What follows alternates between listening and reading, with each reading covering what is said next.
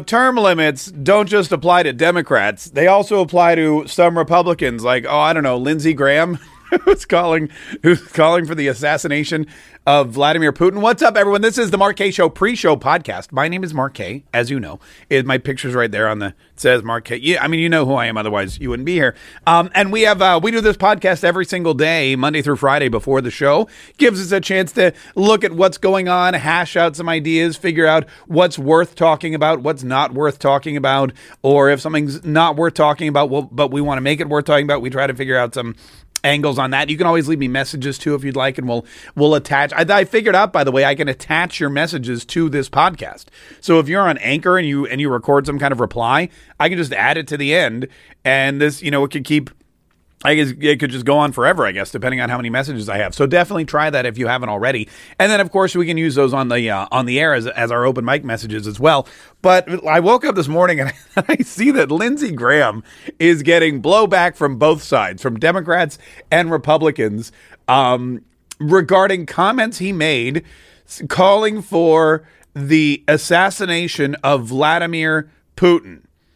Apparently, and it's not like he was at a bar with his buddies, like he's out there in Charleston or Columbia, wherever the hell he lives, or he's in downtown DC and he's hanging with his boys and he's like, throwing back some cold ones. He's like, what we got to do?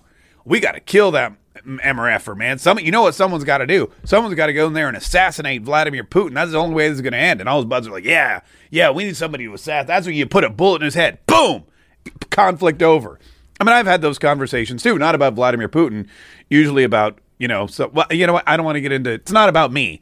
It's about Lindsey Graham. But Lindsey Graham, no, this dude did it on Twitter. Lindsey Graham goes on Twitter and tweeted out, the only way to end the crisis in Ukraine is for Russians to assassinate Vladimir Putin. Is there a Brutus in Russia, which is a Julius Caesar reference? Is there a more successful Colonel Stauffenberg in the Russian military, which is a Nazi reference because Colonel Stauffenberg unsuccessfully tried to assassinate Adolf Hitler, and then I think Adolf Hitler killed him. Or you know what? I'll dig that up before the show just so I know what I'm talking about. But I mean, I guess he's looking for somebody. He's calling for somebody, and not like a Navy SEAL. Not like what's his name, the American Sniper, or the Tom Cruise from Mission Impossible. He's not looking for Jason Bourne to just parachute into Moscow, crawl into the Kremlin, crawl through a window at the Kremlin, sneak into Vlad's room, and just poof, poof, poof, poof. That's not what he's talking about. He's talking about somebody in the Russian military. He's calling for a coup, basically. He's saying there's got to be somebody in the circle of trust. There's got to be somebody, an advisor, a military expert, one of these oligarchs whose yachts are being seized by the dozen. I mean, somebody's got to be able to get close enough to Vladimir Putin and take him out. And that's the only way. That's the only way. In fact, he says, quote, "That's the only way to end this is for somebody in Russia to take this guy out. You would be doing your country and the world a great service." Now, as you can imagine,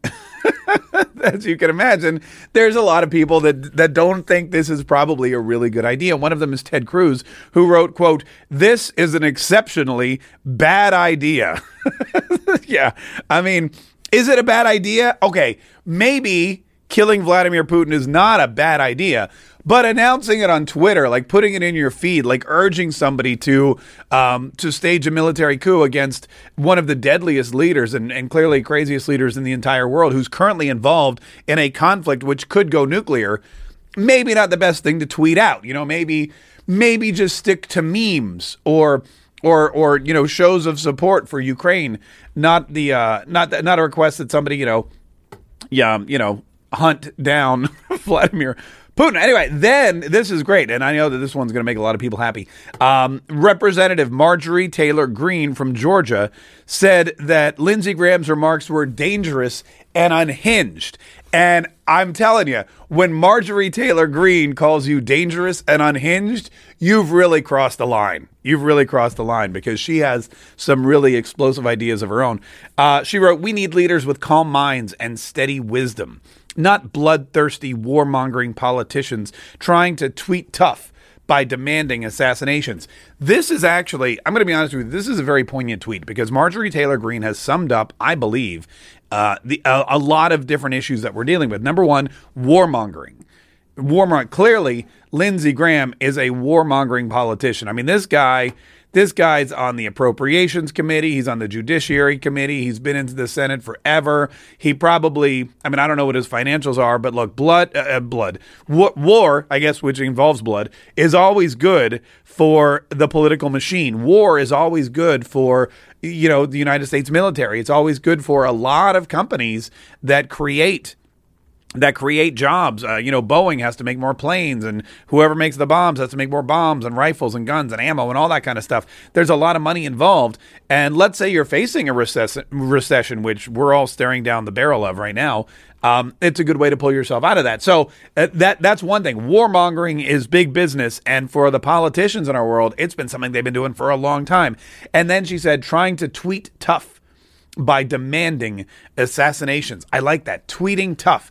I've never met Lindsey Graham, but I've seen him on television enough, and I've heard the interviews enough, and I hear him on Sean Hannity all the time, and I don't know why. I guess Sean Hannity, I guess they're buds, but it's really he doesn't strike me as the toughest guy in the entire world, and clearly he's hiding behind his Twitter the way most trolls do.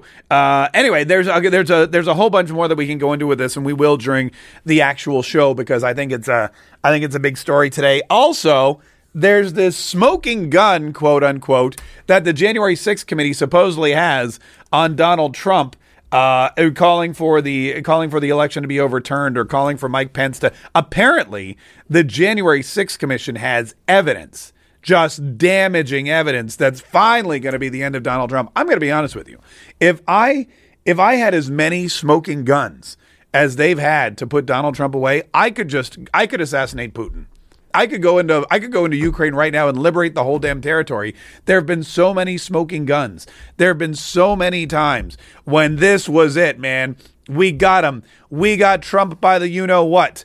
We got him by the short hairs. We are going to take him down. It was Adam Schiff. Then it was Jerry Nadler. It was Nancy Pelosi. Then it was, who knows? The New York Times. Then it was Letitia Adams. Then it was Michael Cohen. Still wait. Michael Cohen is on TV every day talking about how this is the big one. Now it's the January 6th committee. Oh, then it was the second impeachment. I mean, it's getting comical. Man, you thought that Vladimir Zelensky was funny back in his comedy days? Nothing's funnier than the Democrats telling us once again they finally got the evidence that's going to put Donald Trump away.